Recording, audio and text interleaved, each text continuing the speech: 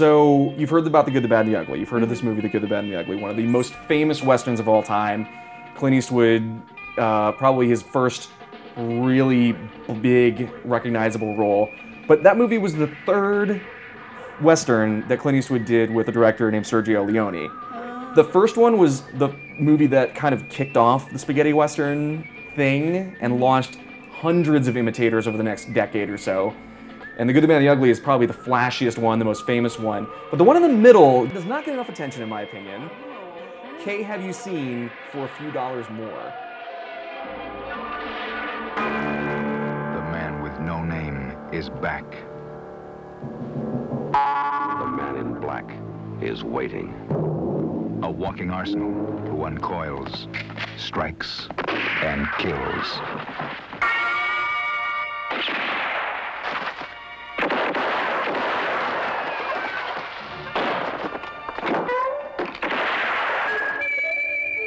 Clint Eastwood is the man with no name. Lee Van Cleef is waiting. The name of the new film, For a Few Dollars More.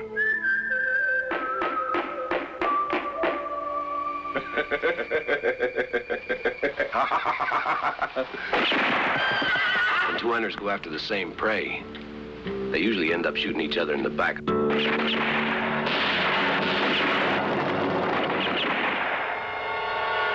When the chimes end, pick up your gun. Try and shoot me, Colonel. Just try. It's the second motion picture of its kind. It won't be the last. Hello, welcome back to Kay, Have You Seen? The movie podcast with hot takes on cold viewings. My name is Kyle. I'm Kari. And today we are discussing the 1965 Italian Western For a Few Dollars More. As we discussed last week, it is the second of three Italian Westerns that Clint Eastwood starred in for the director Sergio Leone. It is kind of the forgotten middle child in that trilogy in a lot of ways because it wasn't the originator and it wasn't the most famous one, which is the third one, The Good, the Bad, and the Ugly.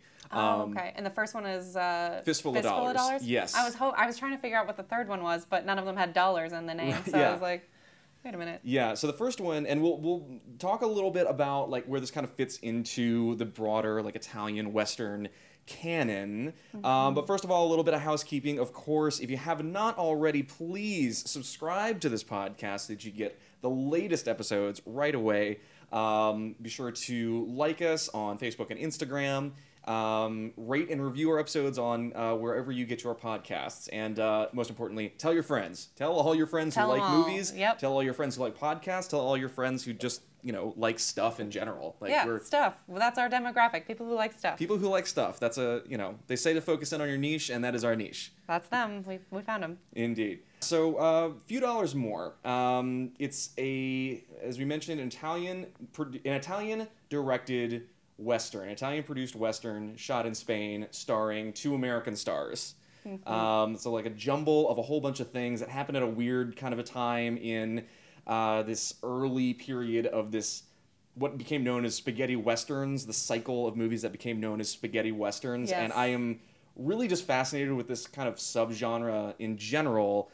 And just very briefly, I kind of wanted to, for anyone who's not super familiar, Kari, I recommended a documentary for you to watch about the history of this genre called The Spaghetti West. It's available on YouTube for anyone else who is curious about it.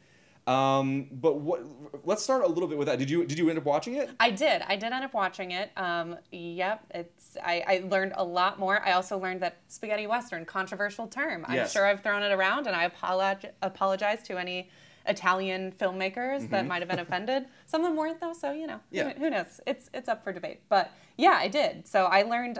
We've talked about this. I have not seen really any westerns. I'm sure there's like one or something that. Honestly, none that I can remember, spaghetti or no. So it gave me a lot of background. I think, being so far removed, this whole, not even just the spaghetti western, but even the American western craze was, what was like their 30s-ish, maybe? I mean, westerns have been around. the popularly accepted first feature narrative film was The Great Train Robbery in 1903. So that was very, very early. One of the first films in general. This was 8 years after the invention of motion picture cameras. So Westerns have been around forever. And it's, Westerns have been around for about as long as motion pictures have. Right. So the genre is as old as movies themselves. Right. And it did, in the documentary, it made a good point about how, like, we still kind of are, watching Westerns. And I think part of the reason we brought this movie at this time was because both of us had just seen Once Upon a Time in Hollywood. Exactly. So it's forefront of the mind. But, it all kind of blends together, not really being in a cultural moment where Westerns are quite a craze, although maybe they're coming back with movies like the one just mentioned. But it was interesting to see all the nuances to the different phases that Westerns have gone through, from moving from this kind of white hat, black hat, American-produced film and TV, then moving to Italy, where they started getting much more complex, a lot more kind of anti-hero, and the morality got very blurred. So I think the things that I think of when I think of Western, I realized how compressed all that was. Like, I don't think that I would have necessarily, like, separated out the white hat, black hat idea from the kind of Italian, the Clint Eastwood Western genre, which he kind of crossed over, it sounds like. Yeah. So anyway, I realized how kind of many twists and turns there were in this history, and now pointing out that, 1903 probably was the first Western movie. There's a lot of history that has lots of rooms for twists and turns. Hey guys, this is Kyle cutting in. We talked for about 15 minutes during the episode about a little bit of history and context regarding spaghetti westerns as a subgenre and a cycle. If you're interested in that, you are more than welcome to listen to our special mini episode, Appendix 1, where I've just cut out that conversation and posted it as its separate thing, so that if you want to just get straight to the chase and listen to our discussion about For a Few Dollars More, we're going to pick that up here in just a second. But again, if you want to listen to our discussion about the context regarding spaghetti westerns, then please do listen to that special mini episode. Now, back to it. But anyway, I don't want to spend too much more time on this context stuff. Just a little bit about, like, this particular film, where it fits into the canon. Again, this was produced in 1964, so this was 65, and so this was produced very early on in this cycle. Although Leone's first Western, Fistful of Dollars, was hugely influential, and Italians have historically been very quick to reverse engineer successful movies and create hundreds and hundreds of knockoffs in an extremely short period of time, as they discuss in the documentary as well. And so by the time this one came out, it was a hotly anticipated movie. It was a huge hit. At the time of its release, it became the highest grossing Italian movie ever, surpassing its predecessor, which was previously the highest grossing. So this was like the Marvel, this is like the this is the end game, the Marvel Avengers end game of its day in Italy. And a pretty big hit in the United States as well. Just a fun fact, apparently this script was written in 9 days. Wow. Yeah, there's some plot holes. We could talk about that. You're not in it for the script. Sure. Quickly, the cast here. Clint Eastwood, of course, obviously is a huge star. Now, this was kind of at the cusp of his major superstardom in movies in general. The connection here to Once Upon a Time in Hollywood, as we've been talking about, is this is the sort of career trajectory that Rick Dalton, the DiCaprio character, wanted to have. And as it's starting off as a TV actor, doing a couple of Italian westerns, and then hoping to be the next big thing, which really only happened to Clint Eastwood. He was the only one of his crop who made that jump in that way. Several other actors tried, like Lee Van Cleef being one of them. Lee Van Cleef was in dozens of other Italian westerns. Yeah, he has a long, he has a long rap sheet. But that is a good point. Even in the documentary, they listed all these, this was the star, because it really is a pretty formulaic, like, you have one star and you just make as many movies with them as possible, related or unrelated to each other, and I guess mostly related. They did a lot of series, it sounds like, but Clint Eastwood was the only one that I recognized, at least. Yeah. So, And speaking of series, this movie, Fistful of Dollars and Good, the Bad, and the Ugly, is usually kind of referred to as a trilogy, but from what I can tell, from my research, it was never intended to be directly connected. It wasn't that this is a sequel or The Good, the Bad, and the Ugly is a sequel. It's just they had a formula that worked. Mm-hmm. They didn't want Clint to change anything because what he was doing was clearly a moneymaker, and so they didn't want to change a whole lot. But these aren't necessarily supposed to be linked directly together. It just kind of plays that way, and they're kind of loosely connected, much in the way that some people would argue that the Mad Max movies operate as well, in the sense that they are linked. These are ostensibly the same person, but they're not necessarily the same character. Right. Like, okay. That makes a lot of sense. Because, the storytelling, the emphasis on storytelling does not seem to be the priority, which is fine. Like, it's an interesting formula. I think Mad Max is a really good, relation. Because, it's like, does it even matter whether or not these are continuous or chronological or in any way related? Right. Anyway. Yeah. And then, again, we talked a little bit about Sergio Leone, and just in general, this film, I think, is really emblematic. What set him apart from all the people that kind of imitated him, I think they may, in some cases, have done some things better, but I think he was one of the best directors, period, at staging shots.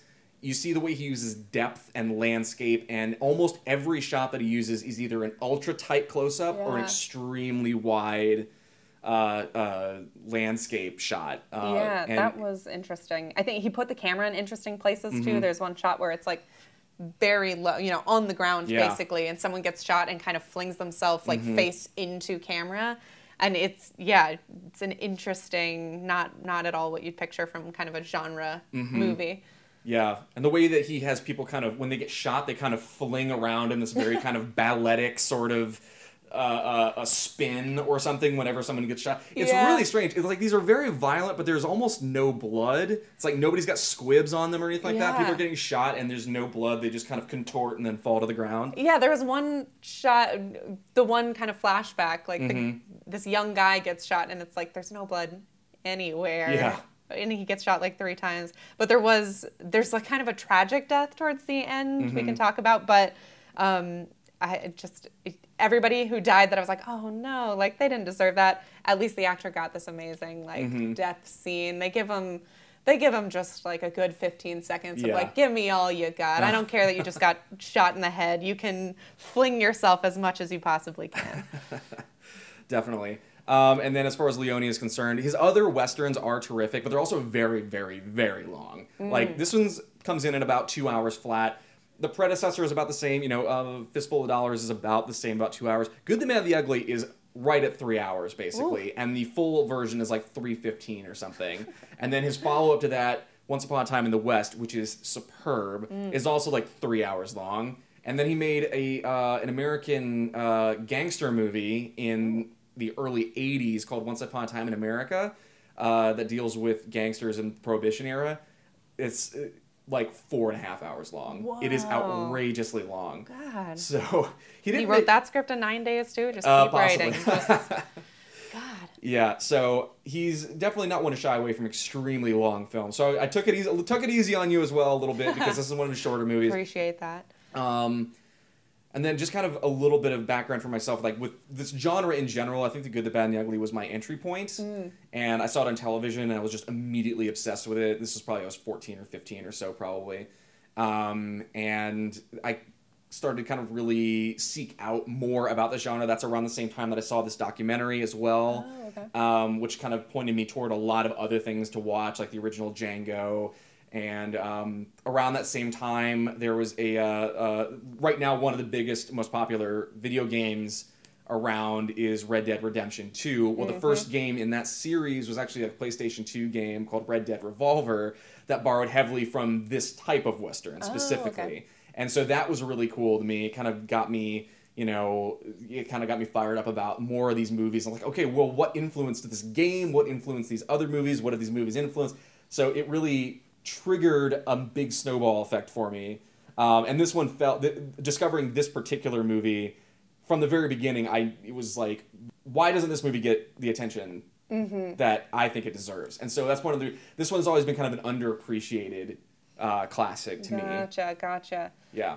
So anyway, first impressions for you. Sorry, we've been talking for a long time about context. Like, no, there's a lot of groundwork to get into this. My first impression, I liked it. I think it was a good entry into the genre as a whole. Like I said, way more violence than I thought you could get away with in 1965. I do, like, these all might be urban legend, but there's, like, things that float around about, like, old TV and old movies that, like, you couldn't show a man and woman in bed together unless one of them was established to be dead. That was one I had always heard. Yeah. And I keep getting proven wrong with some of the movies we watched, but, like, that does not happen.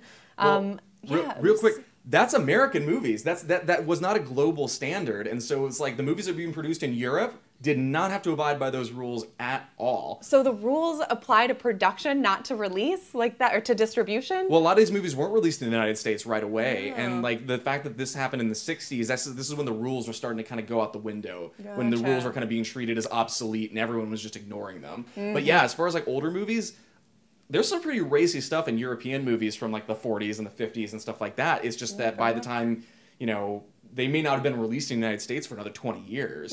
Gotcha. Yeah, more violent than I expected. There was a lot more kind of like mystery thriller elements. Yeah. I think I have kind of the Looney Tunes version. Like we've talked about so many times of like, if you're not super familiar with the source material, you get that next wave of reference material, and that informs your kind of thinking. And I was like, there's a lot of Looney Tunes in this, but it was interesting. It was cool to see Clint Eastwood. I think the Clint Eastwood of today has a very specific. His brand has degraded in certain ways, unfortunately. So it was cool to see like his kind of glory days, like get why he was such a huge movie star, because he's incredibly handsome, but also just like really, really sells this character and is fascinating to watch. I think there was a lot of same thing with the whole genre. There was a lot of nuance and there was a lot of kind of subtlety and stuff that was interesting to see.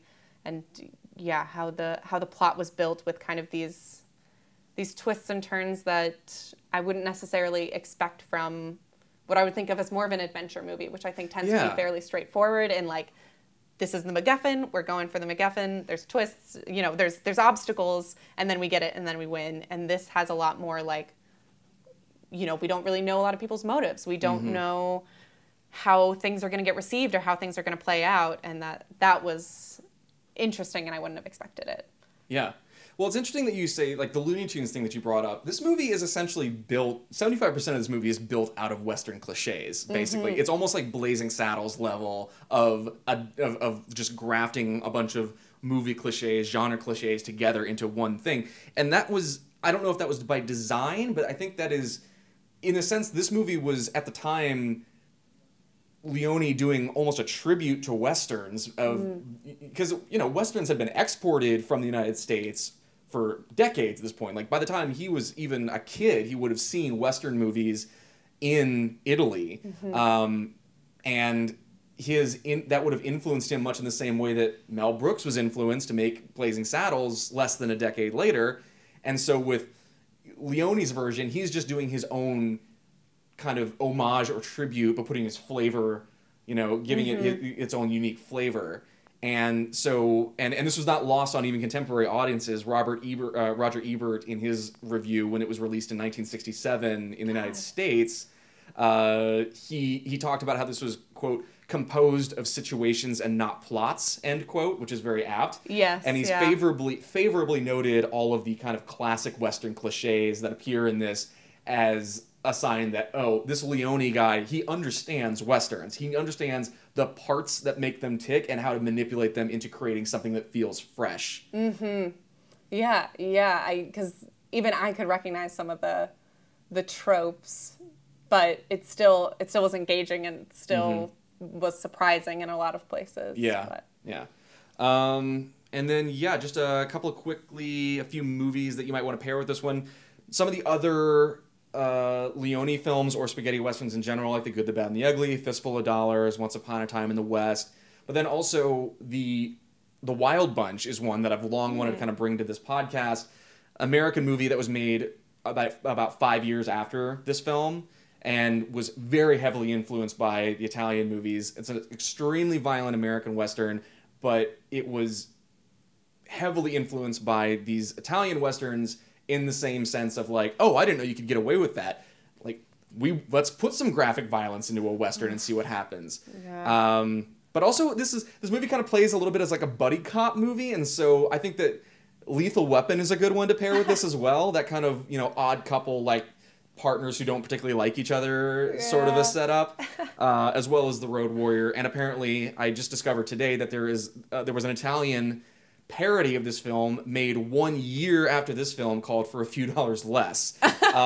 So I haven't watched that one, but I'm very curious to check it out and see how they parody a movie like this so shortly after. I imagine it's probably like the Scary Movie of 1966 in Italy. Oh yeah, the titles just write themselves. Like, yeah, really. In the documentary, like a lot of British authors were interviewed, and some of the books, like the book titles, are just like, yep, no effort there. Like it was right there for you.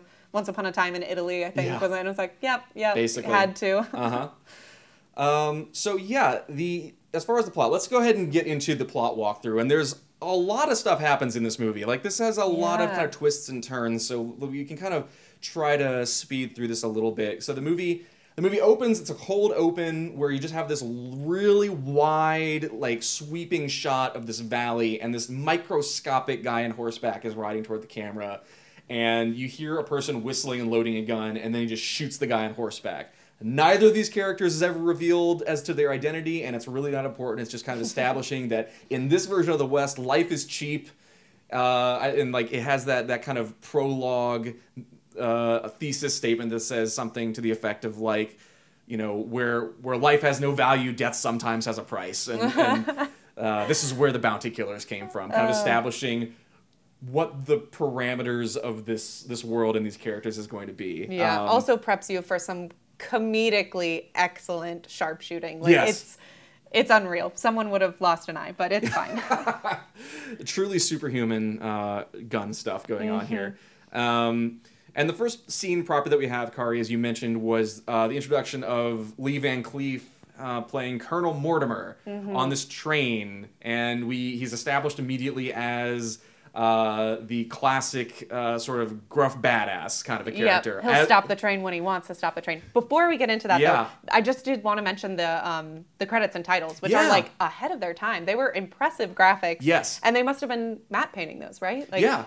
It was they like hand animated, throughout the landscape, and they looked like something we would try to do today, but we would do it so much easier because 3D animation is a thing. But those were impressive. And the way they would frequently have gunshots and stuff like that in the soundtrack with the opening theme music, and having people's names shot off of the screen, and like the titles like jumping around. It was a very kind of, I don't want to say avant-garde, but very much creatively energizing what could be just a very boring sequence that's just kind of a perfunctory, we have to have the credits thing. And it's fun to watch, and it kind of establishes that mood. So I'm glad you brought that up. That is something that I clocked as well. But anyway, Mortimer gets off the train at Tucumcari. Where the train does not stop unless you pull the emergency brake. What were we supposed to get? So he pulls the emergency brake, and of course, like, one of the conductors comes off and is like, oh, like, you can't just pull the emergency brake. Like, what's going on? Like, we can't stop. And he gets off the train and is like, well, like, doesn't say I don't know, the colonel doesn't really say anything. And the conductor is like, oh, well, whatever you want. We're happy to, like, make it work. Like, make your stops, blah, blah, blah. And he's like, wherever something wants to get off. And he's like, I did get off. Thanks. I did get off, yeah. And what he the conductor is so taken aback. Like it almost seems like he like recognized him or he threatened him somehow, but there's really no incentive for him to change course that quickly. I think the implication is that just Lee Van Cleef is able to just shoot daggers with his eyes so well that anybody that crosses him just immediately stops in their tracks and like, no, you can do whatever you want. Fair enough. I suppose. It's unclear. And so this is where we're established that Colonel Mortimer he's a bounty hunter himself. He's in town to take down this baddie that has defaced his own wanted poster to inflate his own bounty by 100-fold because he's so cocky he thinks he's worth $100,000. And Which Lee Van Cleef also kind of looked like the poster, I thought. So I was kind of like, is it him? Like, is he like, it wasn't going to be a classic, like looking at your own bounty poster and being like, yeah, right, you never get me. But it wasn't. It's somebody else. And so this is where we follow him into town as he's asking around, trying to figure out where this guy is. And this is his, he tracks the guy into this hotel. There's a very brief kind of foot chase where this fugitive is trying to run away from him. And Lee Van Cleef grabs his rifle and he shoots the horse out from under the guy when he's like a quarter mile down the street. And the guy starts shooting back at him. And the music, this is where the music really starts to kind of shift the mood dramatically, where some of the music in this feels very like almost horror movie, thriller-ish. And when you see this guy's extremely ugly face for the first time in close-up, and he's trying to shoot at Lee Van Cleef, but he's too far away, and this sets up the fact that Lee Van Cleef has the best gun ever, apparently. Like, that's kind of just the thing. Pulls out this gun that can apparently shoot somebody from a mile down the road and just plugs this guy right in the face. Yep. He's very skilled. And he's like standing his ground as you can see the like, dust flying up like a couple feet in front of him and then, like a couple yards, then a couple feet, and then he's just like, pow. It's a good tension. And I think this is a really good representation of how Leone thinks visually, where this fugitive, whose name escapes me, he's really far down the street and he's trying to shoot at Lee Van Cleef, and you can see the bullet hit the ground 5 feet in front of Lee Van Cleef. Like it just drops. And the guy's walking forward a little bit, the next shot lands 4 feet in front of Lee Van Cleef. And then right when it gets right in front of the toe of his boot, Lee Van Cleef pulls out his gun and pew, plugs the guy from all the way down the block. I was watching a YouTube video on it was one of those like every frame a painting videos, and it was talking about how like Edgar Wright really leverages visual comedy and sound, like the medium of film to help the comedy, which the video was saying like nobody else is really doing. Like this is such a wasted medium if all you're gonna do is just like have the dialogue be funny. And this, I think, Sergio Leone is totally leveraging the film. Everything about it is like he's using all the available tools to communicate what he's trying to get across. Totally. And so Mortimer turns in this bounty and asks about another wanted poster on the wall, and the sheriff tells him, well, yeah, this guy's been found around White Rocks, but somebody else came around asking about him. Cut to White Rocks, and it's starting to rain, and Clint Eastwood is walking into town to claim this other bounty. This Kavanaugh character. And I thought this was a really cool scene as well. These two character intro scenes, they're very similar in a lot of ways, but kind of demonstrate how these two guys are a little bit different, but mostly the same. Yeah. Yeah. And so, we have Clint Eastwood walking into this saloon that's just full of shifty-looking characters, as one would expect, and engages in a very cheeky little Texas Hold'em game with Kavanaugh at the card table while his buddies are circling up to come get him. I love the bit with the guy in the barber chair who like stops the shave halfway through, and then we see him and he's got half of his face shaved. Yeah. It's pretty good. And Clint demonstrates that he can take down a guy with his karate chops. He demonstrates he can take down a couple of guys with hardly even looking at them. Yeah, 3 guys before they can shoot him. He gets a couple. This is one of the first ones, but throughout the movie, he gets a couple good, just like shooting behind his back, knowing like we see that someone's trying to like. I think Kavanaugh is the one who's like almost dead, but then is like getting back up to attack him, and he's been karate chopped into submission, but he's about to get back up, and then Clint just like pulls his gun and shoots him without even looking. So now we've introduced both of these guys as being extremely good at finding and killing people, which is pretty much their defining characteristics. Then we get to our third main character, Indio, and his gang breaks him out of this jail. I'm not sure if this is supposed to be in Mexico or what, but This is another pretty good kind of scene with very little dialogue to set it up. It's just a group of guys silently sneaking into this jail to bust out their gang leader. Again, very classic Western stuff. Yep. Yeah, and then straight from there, they go to basically capture the guy who had put Indio in jail in the first place, which he had kind of, it's the classic dead or alive. Right. And this guy had made the wrong choice. Yes. So, and they kill this man's family. Yeah. Off camera, but still pretty brutal. There's like a small child Yeah. and his wife. And then we introduce this whole idea, which we talked about how big the music was in this movie, but there's this one song in particular that plays a huge part. There's a pocket watch that Indio carries, and he keeps coming back to this, like, once the song ends, like, reach for your gun. Which, the song has, like, a kind of pause in it. It has a little, like, coda, and I, like, did everyone know that song? Because for me, I think I would have false started, and I, like, assuming Indio's playing by the rules, I would have shot him first, because I would have thought the song was over. Yeah. There's, like, a good, like, just long enough beat to be, like, and then it starts back up. Not everything in this movie is as well thought out as the visuals, I would say. So fair. There's only so much time when you're producing an Italian Western. And I will admit that, like, this kind of delay, this musical interlude to time the gunfight, it does reach for the stars in terms of drawing out tension and building it up with the music. And I think it overreaches. I mean, this is not a perfect movie, and this is, like, not a perfect scene. It is, I think you can see what it's going for. It just doesn't quite click in the way that it was probably supposed to. Yeah. Because the idea is, yes, this guy's family has been taken outside and shot, and so he is told, now you hate me just enough, and triggers this standoff, and Indio, in the end, just shoots and kills the guy.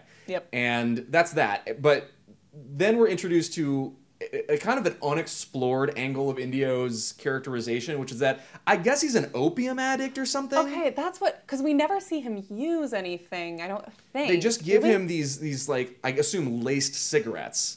Oh, I think that's what it is. Okay. Everyone's smoking all the time, though. How are we supposed to read into that? But I think it was just his reaction, like the way he behaves, like when he needs a fix or something. That was my interpretation. Right. Okay. He does get handed that cigarette at one, because he does have these just like glazed over. Yeah. You get the idea that he's a drug addict. Yes. But yeah, that, I guess I didn't connect the cigarette necessarily, because I was like, what? Like, everyone's smoking. Like, Clint Eastwood almost always has like a cigarello in his mouth. So I was like, okay.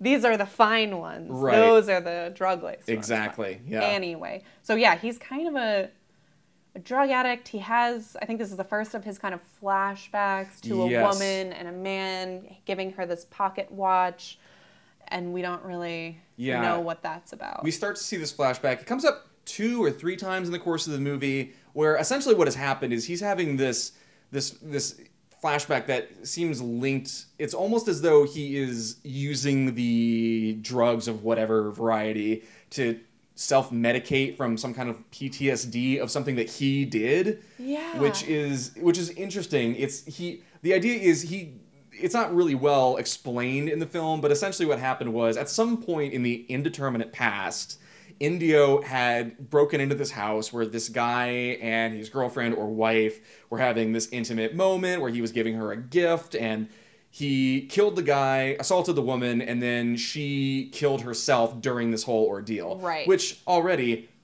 intense stuff for a movie of this time period or any time period. Intense, and not just assaulted. Like, he is actively raping her, and she grabs a gun and shoots herself, and it is like way more than I ever thought. It would be a lot if we saw it in a movie today, and it was like, whoa, I can't believe I just saw that.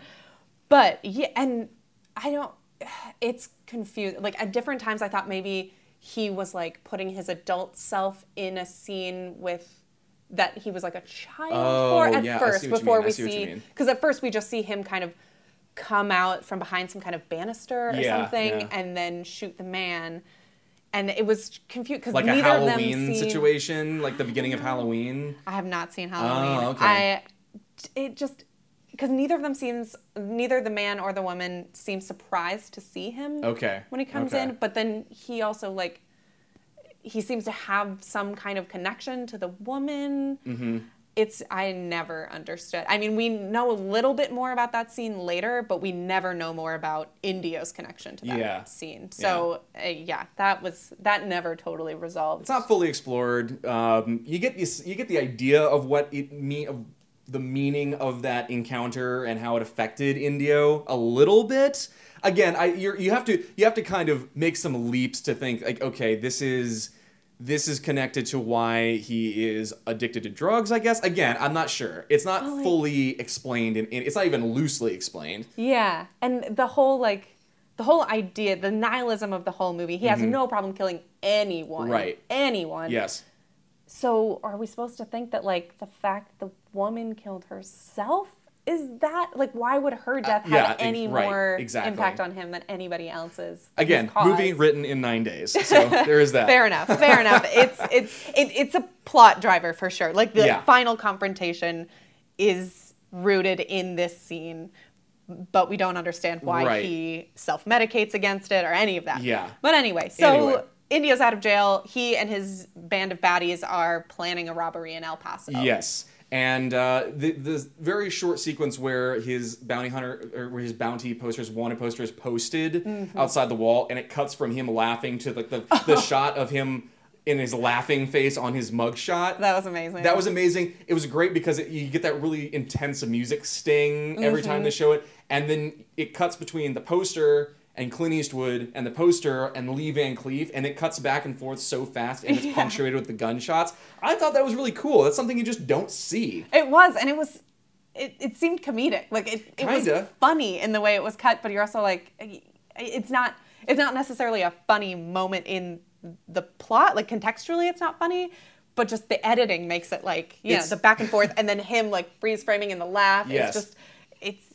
It's one of those moments where in this film, of many moments in this film, where something is played as either, in the movie it's played as far more intense than it needs to be, as opposed to the flashback, which is played as not nearly as intense as it probably needs to be in some cases. I do wonder, so this establishes the kind of tension of like, okay, both these bounty hunters are going to go get this guy, and they're both very skilled. Yes. So like, we don't know who could win.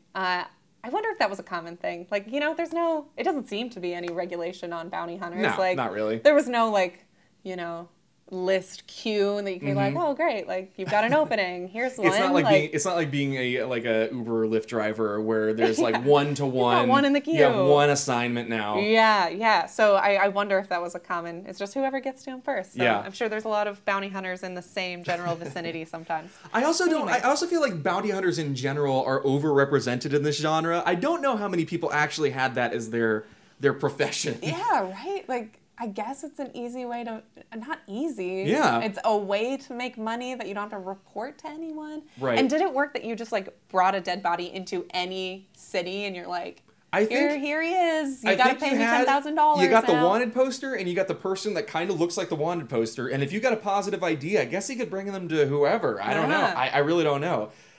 Who knows how anything got done before 1999 anyway. It's like before the internet. Yeah. But yeah, so we find out that Indio's band is planning to rob the Bank of El Paso, or at least our heroes find out, right? Because the colonel goes to a bank and says like, "What's the most secure bank in the U.S.?" Basically, or in the area, basically, and because he sees this wanted poster, and this is kind of his research.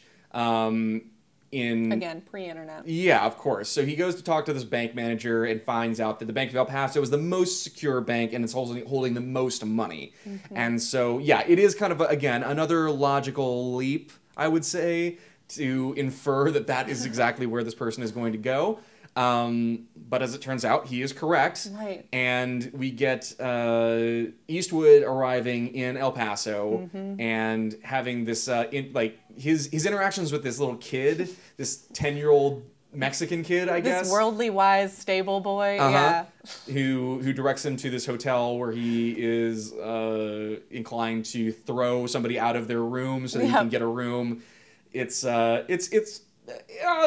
It's kind of funny, I guess, but it's also just essentially reinforcing this idea that Clint Eastwood is a guy that does whatever he wants in this world. Right. He's not a moral guy. Like, we don't Right. know anything about the guy staying in the room he wants. Yeah. He just throws him out. He doesn't kill him, but, yeah. And the hotel, there's a, hotel owner's wife Yes. thing there, which the stable boy tells Clint Eastwood, like, yeah, like, there's a lady hotel owner there. And Clint Eastwood's like, is she married? She's like, yeah, but she doesn't mind. And you're Right. like, okay. Yeah, Italian movie. The kid knows what's up. For sure. And we cut back to Indio's gang. The rest of the gang has now arrived, and in classic Western movie fashion, they announce their arrival by shooting the church bell and come inside and play a goof on one of their friends by shooting his spur and things like that. It's a little bit much, and they find out that one of their guys is now locked up as well. They're not really that concerned about it. And Indio gives this really long monologue about essentially saying, we're going to rob the Bank of El Paso. Yep. And he delivers it, as we mentioned a little bit earlier, he delivers it from the pulpit of this destroyed church, which is a really interesting visual also. It is like he is delivering a homily in church. It's really kind of a unique thing. And again, where the kind of Italian cultural influence kind of gets grafted onto this otherwise very American style film. Yeah, I'm sure we could dig into India. Like, is Indio a reverse Christ figure? Like, there's places you could go with that. Yeah. But that's for another day. That is for another day, yeah. So then Mortimer comes in to the Bank of El Paso, and he's kind of scoping the place out. Like, all right, this place seems secure enough. This is probably where they're going to rob. This is probably what they're going to rob. And then members of the gang come in as well. And we get a great scene. One of my favorite scenes in the movie is where the three members of Indio's gang come into town and they go into the saloon, and Clint Eastwood comes into the saloon as well, and Lee Van Cleef is in the saloon as also, and Eastwood is kind of watching the interaction between Lee Van Cleef and the gang members, and he does that thing where he strikes the match on Klaus Kinski is the actor who plays the hunchback named Wild. That is just the character's name. Yeah. All right. 9 days. Yeah. And he's an interesting guy on his own. Klaus Kinski is a psychotic German actor who has a very long acting resume and also just a very controversial person on his own right. Like an actual human. Like an actual human, yes. He featured a lot in the documentary, so it seems, and some of the clips, I forget which movie, maybe it was Django again. No, it was one of the later Django's. He was the bad guy that was like, he's just off the rails. That was a movie called The Great Silence, which is also very good. Right. It's another Corbucci movie who directed Django. Anyhow, so he gets into a situation, Van Cleef gets into a situation where he's staring down Klaus Kinski, striking a match on his back, and Kinski really wants to kill this guy. But his other gang members are like stopping him from pulling his gun, and Van Cleef ends up taking the cigar out of his mouth to light his pipe and looking him right in his eyeballs the entire time. It's a really good, tense scene, I thought. Which makes you wonder, because at this point, Clint Eastwood is at least aware of the Colonel of Mortimer being in town and probably has some idea of why he's there. Yeah. You gotta figure, I think, all this to say, you wonder how much of that was premeditated for the plan that he's about to enact. Right. But it was an interesting way to kind of test his theory that these guys are in town to rob the bank. So the whole idea was, if these guys don't react to me doing this, they're here for something else, and they don't want to put a kink in their own plans. Right. They don't want to call attention. Exactly. So they're keeping a low profile to rob the bank. So I thought that was kind of a smart plot device. It was an interesting way to present it, and it was a good character moment too. Yeah. I don't know. That's one of my favorite scenes in this movie, personally. Yeah, it was interesting, and I like to believe that it's informed in multiple ways, because I think we do kind of see that Mortimer he's like playing four-dimensional chess in some ways on some of this. So anyway, yeah, we'll get into some of the, but he's got a plan, and he's almost like a Tyrion level character of like, he's almost like a Loki type trickster character in a lot of ways. Yeah, in this kind of like, double switchback, like you think something like this, and then it changes, and then he knew it was going to change. Yeah. And we'll get into it. For sure. And so then we get to the part where all parties concerned are now casing the bank. They're all watching the bank to see how long it takes the guards to get all the way around the building. Why do they have 3 guards walking the same time? Why didn't they scatter them so it took like 4 seconds for each of them to get in front of the bank? The best I can think is that it's harder to take out 3 guys who are clustered together than 3 guys who are separate. I'm not entirely sure. I don't know. Again, written in 9 days. That's going to be my go-to for anything that doesn't make sense in this movie. Just spoiler alert on that.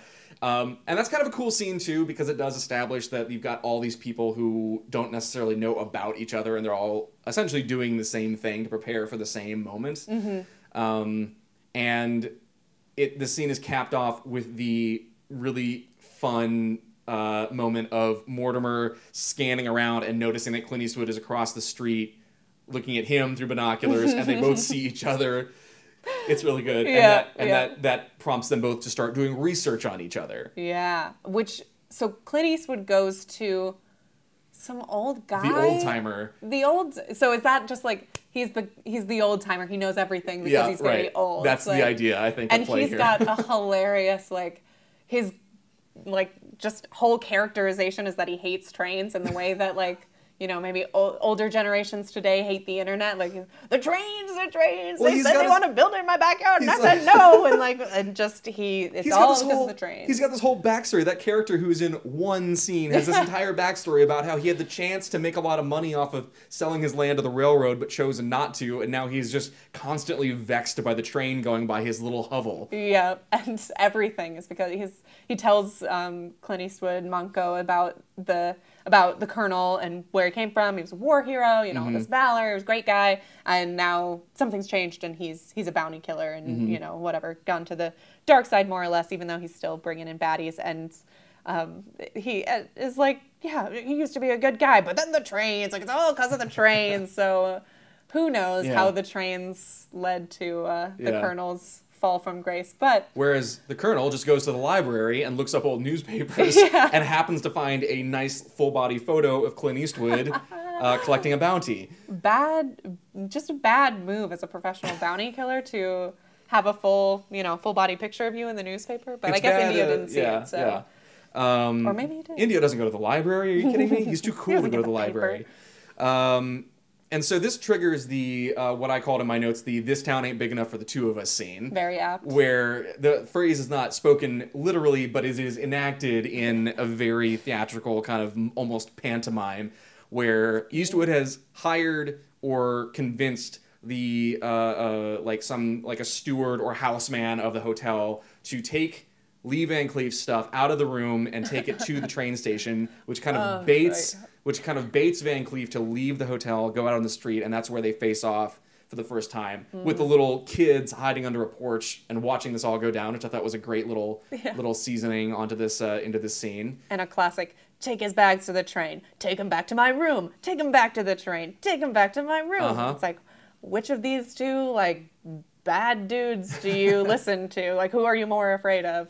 And, of course, Clint Eastwood shoots the hat off his head and then continually shoots it down the street, so he's moving farther and farther away. Exactly. And this scene, again, really brilliantly blocked and staged, I thought, in the sense that it starts with the two of them sizing each other up, staring each other down, scuffing each other's boots, and then Clint Eastwood takes a swing at the Colonel, punches him down to the ground, and then knocks off his hat. The Colonel goes to pick up the hat. He goes to pick up the hat, and before he can reach it, Clint shoots the hat down the street, and they repeat this 6 times until finally it's too far. It's just too far. And so then the Colonel picks up his hat, puts it on his head, pulls out his best gun ever, shoots Clint's hat off of his head, and then shoots it up in the air 5 more times. Comically over the top. Oh, yeah. It was just the best way to stage a pissing contest you could. Absolutely. It was so funny and childish, but was it aware of how childish it was? I would argue yes. Yeah, and I can believe it. I think that one of the defining characteristics of these Italian westerns is that they all wanted to just go big. Anything, they weren't going for realism, they were going big.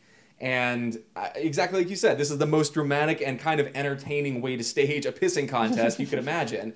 And then after the hat finally falls to the ground, it's like a hard cut to 2 bullet-riddled hats sitting on a table next to each other, which is just a beautiful cut. Amazing. And so these 2 characters form this uneasy partnership. Yes. Which leads me to one question. Who is the main character of this movie? Is one of them... Because Clint Eastwood is the star. Right. But they kind of are on even footing for who is the main character. And Mortimer's the one who, like, really experiences some kind of change of state in the movie. So if you're going by those rules, I really do think you can have 2 kind of main characters. Yeah. But if we're going by protagonist change of state, it's definitely Mortimer. Right. I think it's almost equal because they both have... we don't really have any more access to one of their minds than the other. Like, both of them are kind of kept at arm's length for us. I think it's a toss-up. Yeah. But yeah, they form this uneasy partnership, which ends in a plan for Monko to enter into Indio's band take him down from the inside, while Mortimer will take them down from the outside, which conveniently, because Mortimer would be recognized by them, which I kind of think this plan might have been cooking for longer than Monko knew. Yes. But there's also a little bit of a dynamic of, like, Mortimer is slightly older, more kind of worldly wise in experience, even though Clint Eastwood is like 35 in this movie. It's not like he's a young buck out there. Super young, Yeah, but he's... they kind of play Mortimer as much more.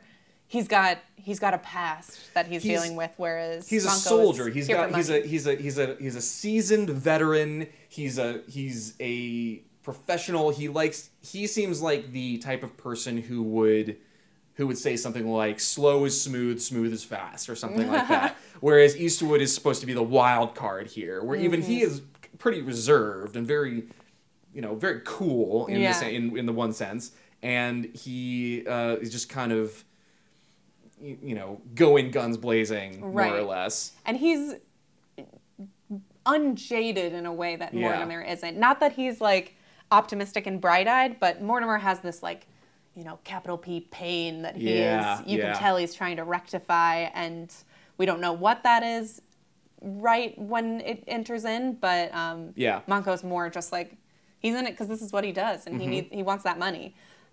So they decide to split it and decide that Monko's going to join the gang, and by doing that, to get into the gang, he needs to go break out Sancho Perez from another jail. So they start moving with that. He breaks him out. I mean, not a lot happens in this sequence. He breaks him out, brings him to Indio, and Indio's gang is, not trusting of him at first, but they're like, well, why are you here? And he's like, well, I want to rob a bank. Like, well, what he first says is, I want to collect a bounty on all of you. He just tells them straight up. Oh, that's right. And then they kind of eyeball him, and then Indio says that's the one correct answer. Yeah. So ostensibly they buy his story as kind of a sarcastic jab. Because he gives them, he's like, well, like, I figured you guys, or I saw you guys just robbed a bank. And I figured I want in on the next one. Yes, exactly. Either that or I'm going to collect the bounty on all of you. And that's what, they were like, oh, okay. So then the plan becomes, so he is just kind of brought in. That's good enough for them. And the plan that they hatch is that Eastwood, Monko, and a couple of the guys from the gang are going to go rob a different bank as a decoy to draw all the, every armed man out of El Paso, except for the last security guard inside the bank or whatever, so that Indio and the rest of the gang can go in and rob the place, which is actually a pretty good plan. Yeah. In the world of this film, that's actually a pretty sensible plan. It makes sense. And Eastwood takes advantage of this and kills the guys that he was assigned to, and then goes to the nearby telegraph station and coerces the elderly telegraph operator to send a telegram to El Paso saying, oh, this bank just got robbed. Right. And again, a pretty good, pretty interesting plan in motion. It's all working pretty nicely. And so there is no robbery in that other town. What is it? Santa Cruz? Is that the name of it? Oh, maybe it was Santa Cruz. I think it was Santa Cruz. And everybody still leaves El Paso, leaving the Bank of El Paso unprotected. And Mortimer is watching the bank. Eastwood comes back, and he's watching the bank for them to rob it. And a lot of time goes by. They see the gang approach. And this is another one of those great kind of silent scenes where I thought that it played great with no dialogue. And the music really plays in nicely. It builds a lot of suspense and tension waiting for something to happen. Because as the gang approaches and Eastwood and Van Cleef see the gang coming in, it gets to the point where they think, okay, something's not right. They should have moved by now. What's going on? And it's all communicated wordlessly by like their tension. Another thing we haven't really mentioned so far is that throughout this movie, so much is communicated to the audience by having a close-up of somebody who's just their eyes are shifting a little bit. Yeah. It's very, very ostentatious, I would say, and it really, I love that. I think that's really great. Yeah, and none of the main characters have, I guess Indio kind of does, but like a wide face. Like some actors like just have very expressive, but like, you know, you think of Clint Eastwood and he's got that scowl always. Even Mortimer, even Van Cleef is like, his facial expression is always kind of very cat-like almost. Like he's got this like, this kind of smirk at all times, but both of them you still totally get what they're thinking and what they're telegraphing. For sure. So finally the gang blows a hole in the back of the bank and grabs this cabinet, which we have been clued in is where they're holding the actual strong box with all the money. Right. That's what Indio learned from his cellmate that he killed in the escape, and that's what he told them in the church, is that everyone thinks the money's in the vault, the money's actually in this cabinet. And so that was the key information that he had. So he's like, if we steal this cabinet, then we have all the money. We don't have to rob the vault. We can just take this cabinet. Gotcha. Okay. I thought they had made the vault into it. Like, I was like, they're still going to figure out, even though it's a cabinet, they're going to figure out there's like a safe in there. Yes. But I guess if there is a decoy safe, that I missed that part. So the bank was doing something very smart, which was misdirecting attention to this giant vault that they have behind a cage, when in reality they're holding all their money in this wooden cabinet in plain sight. And so that's part of the information that, you know, Monco and Mortimer do not have, that Indio has. And so they shoot up the bank, you know, who's left in the bank, and they haul this cabinet into the back of a wagon, and they haul ass out of town. Right. And so this triggers Eastwood and Van Cleef to mount up and start to chase them, and they get, you know, separately, and then they meet up along the route, and Eastwood's like, forget, our partnership is dissolved, we're not working together anymore, I'm going in alone. And so Van Cleef gives him a little nick on the neck, shoots him right in the neck. Oof. Gives him like a little nick right there, also demonstrating that these are superheroes that we're dealing with. These are not mortal human beings. And no one, well, I guess there's a couple like bad shots, but like even one of the gang members at one point like shoots the cigarillo out of Clint Eastwood's mouth, and it's just like everyone is so a total accurate. dead eye. Yeah. Anyway, so I got the impression that Mortimer knew that was going to happen. Didn't he? He was like, oh, that was only one phase of the plan. Unclear. Like, Unclear. Okay. This is where I was like, okay, I could believe that Mortimer's like playing three-dimensional chess. Like he might have four-dimensional chess. This might have been one of his potential outcomes. He probably, the impression that I got was that he thought they were going to do one thing and they didn't do that. So his backup plan is, his backup idea of predicting what the gang was going to do involved, okay, so they stole the money, they got away from me now, so my plan B is to chase them down and do this other thing. Right, because he does say like, well, they're even more valuable now because the bank will pay to get the money back. And right. So yeah, I think it's more interesting to choose to believe, because otherwise it's a little like, oh, okay, like written in 9 days. Yeah, exactly. So I'm gonna choose to give them the benefit of the doubt that Mortimer knew that all of this was gonna happen. Yeah. But anyway, he convinces Eastwood to go back with this Nick and say like, you know, they got all the other guys, but I was hurt and whatever. Yeah. So he goes back to Indio's gang and says like, you know, everybody else is gone, but and they see the, you know, the wound that he came back with and believe that he was the only survivor. Exactly. And so they let him back into the gang, but Indio's like, okay, smart guy, you go clean out this town, Agua Caliente. Hot Water is the name of this town. Yeah. Go clear out the town. The locals are not friendly, and you'll be back in the gang. So he essentially goes and intimidates these three gunslingers from the town. by shooting apples off of a tree. And he's joined again by Mortimer, who is now back in, who is followed behind. This wasn't part of the plan that he told Monco about, but he's just showed up now. So they're back together. They've essentially cleared out the town. They've intimidated the locals, and so the rest of the gang comes in, and Klaus Kinski recognizes Lee Van Cleef as the guy who lit the match on his back in El Paso, and this prompts him to just kill Klaus Kinski, and that's that. Yeah, he starts a shootout. Klaus Kinski starts a shootout in the bar, and all the gang members respect it. They're like, it's the whole Indio's band, more or less, is in this bar, with the only stranger being Van Cleef, and they have this shootout, and the gang, instead of being like, hey, that guy killed our friend, we're going to kill him. They're all like, cool with it. They're all he started a shootout, this is what happened. This is the laws of the West. Exactly. And so then Van Cleef is like, oh, I can open that safe for you. I know exactly how. And he makes a deal, and I guess uses liquid nitrogen or something like that to crack the lock. Was that a thing back then? I have no idea. Okay. I honestly have no clue, but... he takes his eyedropper of stuff that I guess cracks an important part in the lock, and then they open the safe. And so now the money is available, but Indio says, nobody gets a penny of this money until I say so. We're going to sit here and cool off until people forget about us and think we're long gone. Is that what... So, because he was like, nobody can have this money because then they'll catch all of us. Is it like a serial bills thing? Like Unclear. If one of them gets caught because it's hot, okay. I was like, because he was like, we'll sit here for a month if we have to. Yeah. I get they were trying to be forgotten, but does that mean like... I think he was probably more concerned about like the Goodfellas situation, where if like they catch one person, they can catch all of us. Sure, and so what they wanted to do was make sure that everybody's laying low until this story is no longer at the top of mind for anybody. And then once the heat has died down, we can collect the money and we can go do whatever. Yeah. So he establishes that, and that night, Eastwood and Van Cleef independently go to the room where the money is stashed and try to make off with the cash. Importantly, and this is kind of where the details get lost for me sometimes even after having seen the movie, they both sneak into this barn or whatever where the money is being stashed. Van Cleef picks the lock. They take the money out and put it in like a saddlebag, and then he puts the lock back on the box. Right. So from the outside, it does not look like the money is gone.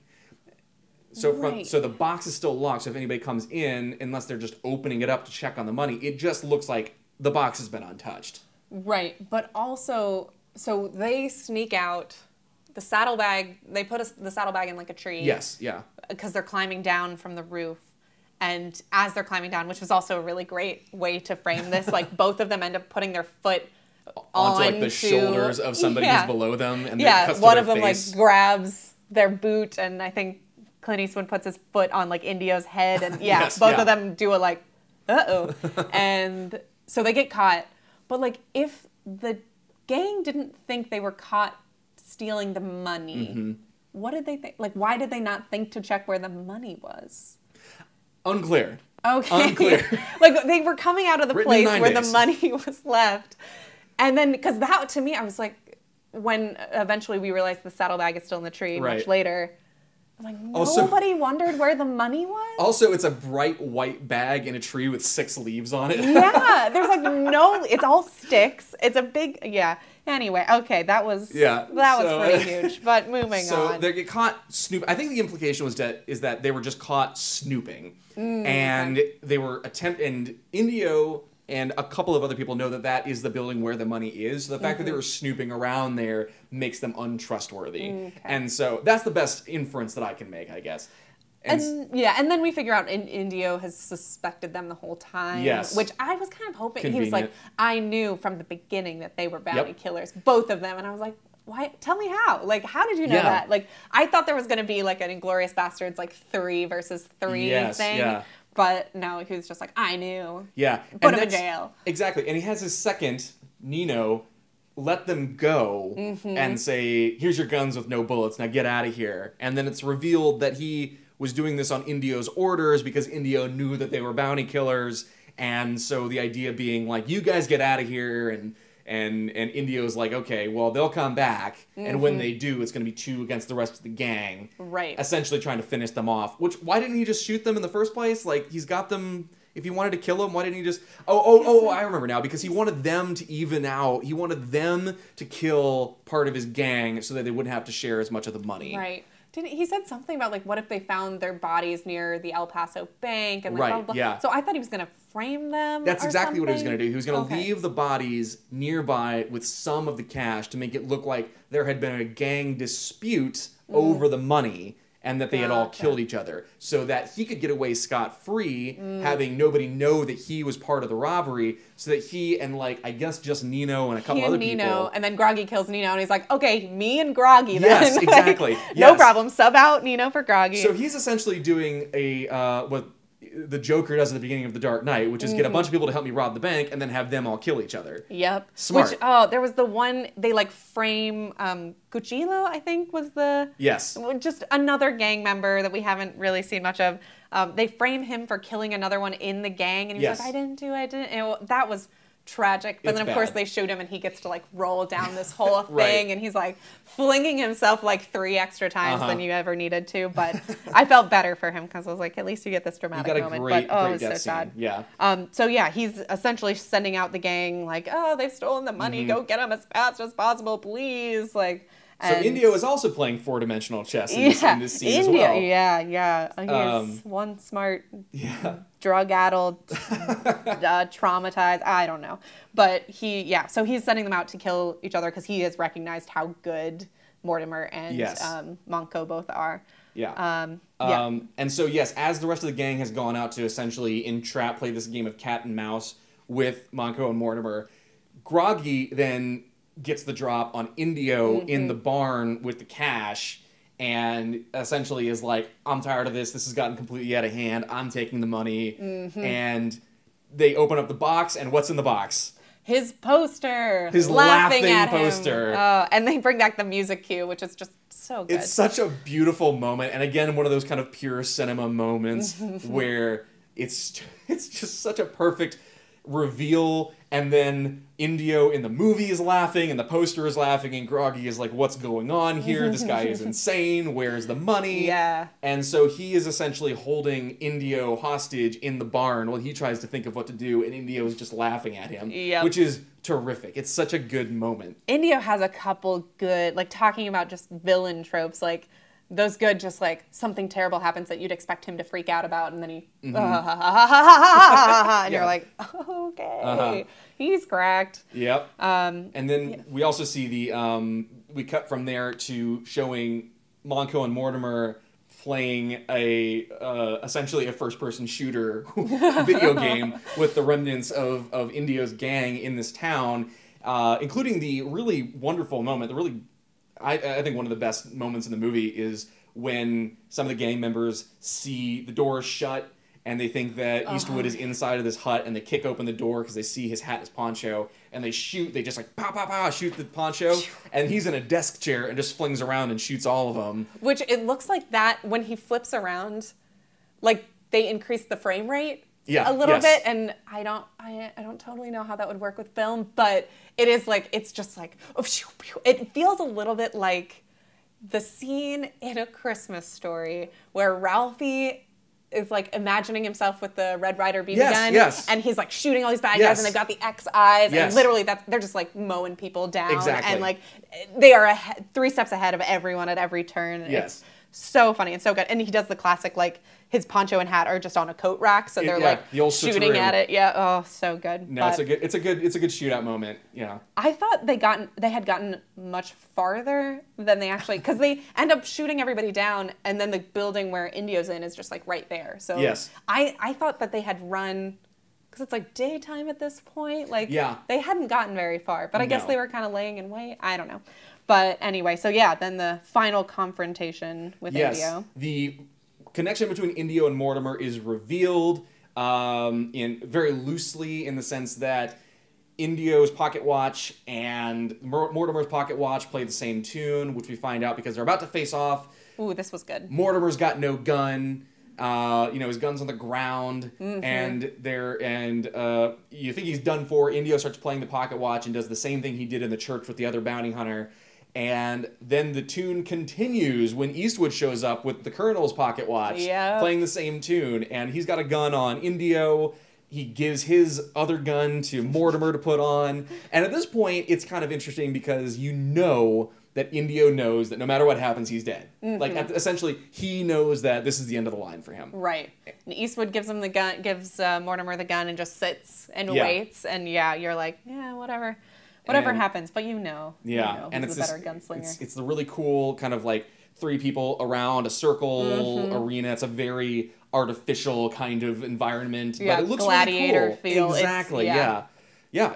There's the Italian. There's that Italian thing, that gladiator Roman circus Colosseum thing. Yes, yeah. And so it culminates, and as anyone could see from a mile away, Mortimer kills the bad guy. Yep. Good guy kills the bad guy, and he has that kind of lingering death scene where he just kind of collapses, and you think he's still alive, and pulls up his gun, and then just collapses. And I thought that was going to come back. I thought Mortimer, because he starts like walking up on him, or he drops his gun or something, and I thought maybe that Indio would end up being like last death shot, Yes. but no, that doesn't happen. He's dead. Right. And Mortimer, in a unexpected turn, says, "You can keep the money. I don't need it. I'll get it next time." He was there for Indio all along because Yep. the woman in the flashback was his sister. Which is strange, Dramatic plot but twist, yes. I thought maybe he would be the guy in the flashback, because we realize Yes, the pocket watches yeah. are the same, so we realize the woman is somehow what connects them. Mm-hmm. I thought it was gonna be daughter, actually. I was like, I thought so, it's too. not really possible that guy lived. Maybe this is his daughter, but he's like, Yeah. it was my sister. Like, there should be a family resemblance. That was my sister. And I think it was supposed to take place Okay. like farther in the past than it's led on, because if you look very closely, you can see that the actor who plays Indio has gray hair in the main movie and black hair in the flashback. So it's like it's a very, very slight aging up. fair enough.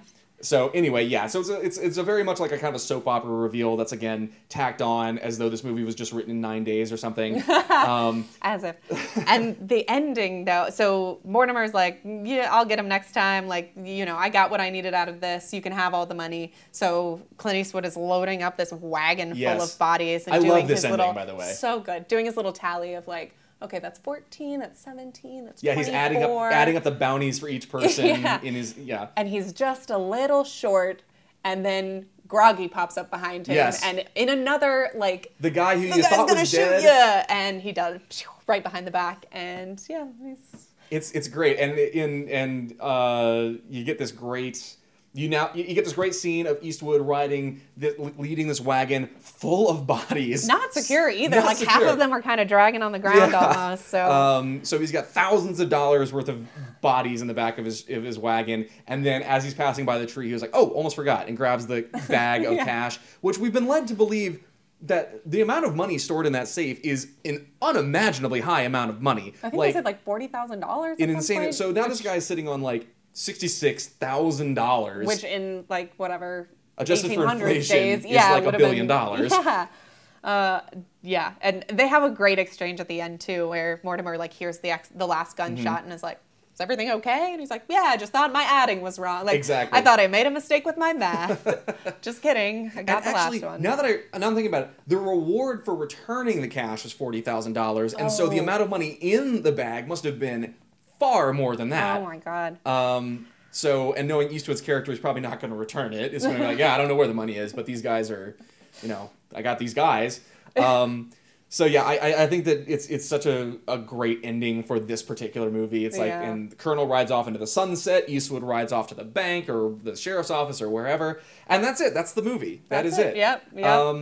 I always come back to this as kind of just one of my favorite Westerns for sure, and I'm a big fan of Westerns in general just because this story takes so many weird twists and turns, and it feels like it was kind of thrown together, but in a way where they just kind of needed a loose story to connect a lot of cool visuals and cool scenes and cool character moments, which I'm fine with that. I think that's a perfectly good excuse for a movie, in my opinion. Yeah, it's entertaining, and at the end of the day, that's what we want. Like, yeah, I thought it was good, and it was effective and enjoyable to watch. So. Good. I'm glad you liked it. Any notable scenes or moments or just general things that we didn't get to in the plot rundown?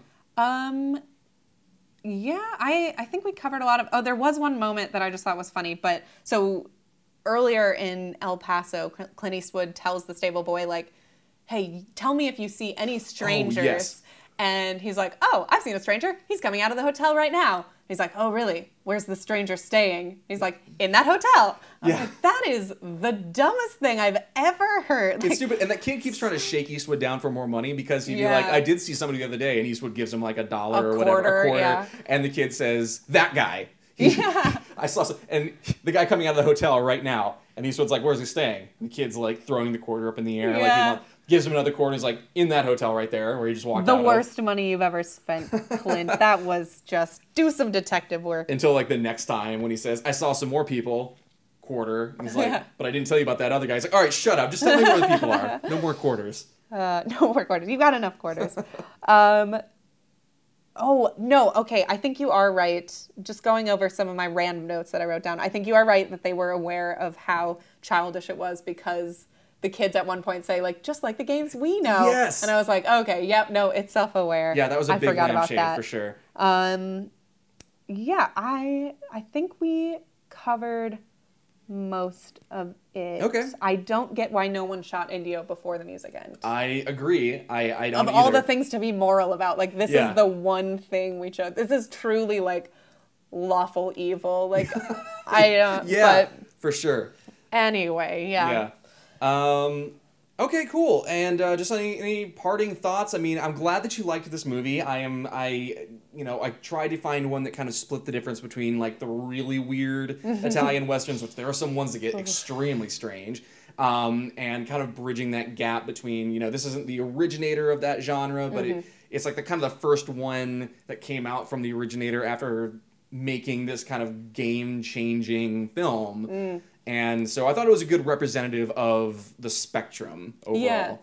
Yeah, I'm glad we watched this one. Now, having seen the documentary, I realized how intense it could have gotten. Intense and insane. I'm not sure I'm going to delve that deep into this, but I would definitely delve more deeply into the scholarship about Westerns in general and about Italian Westerns to be PC about it. And I would definitely recommend, like, if you enjoy this movie...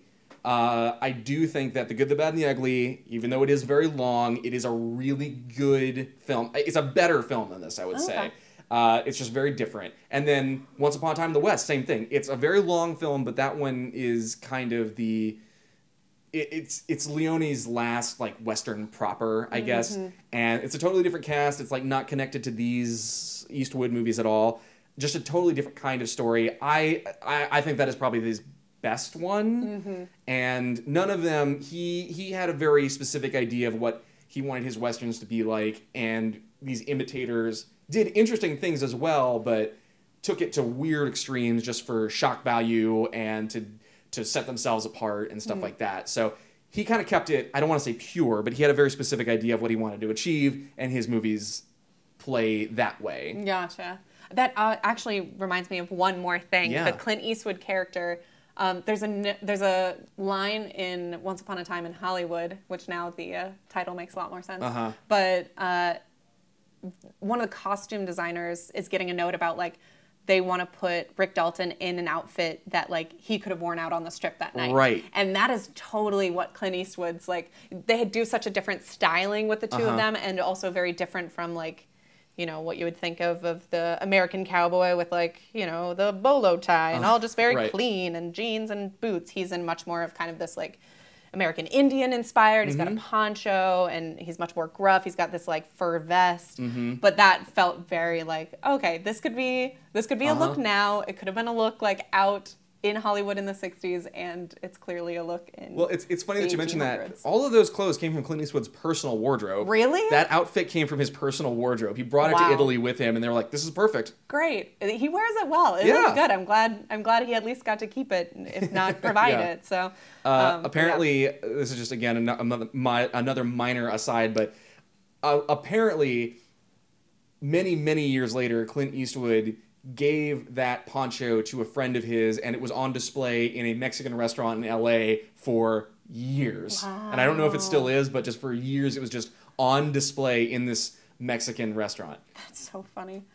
But anyway, I think that's all. Great. All the thoughts I have for now, at least. Cool. Okay, well, I am glad that you liked it. Do you have a 3-sentence review? I do. All right. Not a Westerns aficionado myself, this gave me everything the Looney Tunes led me to expect from the Western genre, with much more mystery and thriller elements than expected. Though at times confusing and gratuitous, seeing Clint Eastwood in his glory days and experiencing a genre that has so clearly informed many of the auteurs of today is sometimes worth the violence. Italian Westerns are a world unto themselves, but this is a pretty good entry point. Nice. Excellent. Couldn't have said it better myself. So, without further ado, what do we have to look forward to next week? Yeah, so I am going to deviate from our choice giving, and I'm going to give you the other option you didn't take last time. So, another pretty influential genre film of its time. Kay, have you seen The Princess Diaries? I have not seen The Princess Diaries. It's just a classic, and I really want to watch it. So that's why I've been delving into Netflix's queue of old, early thousands movies recently. Okay. So this is a good one, and you've got to see it at some time. It's all right. It's important, and it launched one of the biggest stars of our day. Yeah. An Oscar winner. So you can see where... Julie Andrews didn't really do anything before that movie, did she? Yeah, no. She's just really... This was really her coming out, if you will. Yeah, Anne Hathaway, Julie Andrews. What more could you want? Sure. This is pretty iconic. So I'm excited to see what you think. Great, I can't wait. I also can't wait to get into an in-depth discussion about why people hate Anne Hathaway. Okay, yeah, I can't defend that opinion. I don't agree. I don't either, and I'm baffled and fascinated by it. We can delve into it academically from a third party, or I'm gonna go deep on this one for sure. Yeah. All right, well, that's what I've got for next week. Fantastic. All right, well, thank you so much for joining us once again. Please like and subscribe. And if you want to get more of our stuff and be the first to know when our new episodes publish, of course. Definitely subscribe and also follow us on Facebook and Instagram. And tell your friends, give us a rating and a review. We'd love to hear what you think. And if you have suggestions for movies that we should watch, if you are interested in being a guest on our program, also feel free to email us your suggestions at khyspodcast@gmail.com. And so Princess Diaries for next week. Until then, my name is Kyle. And we will see you next week.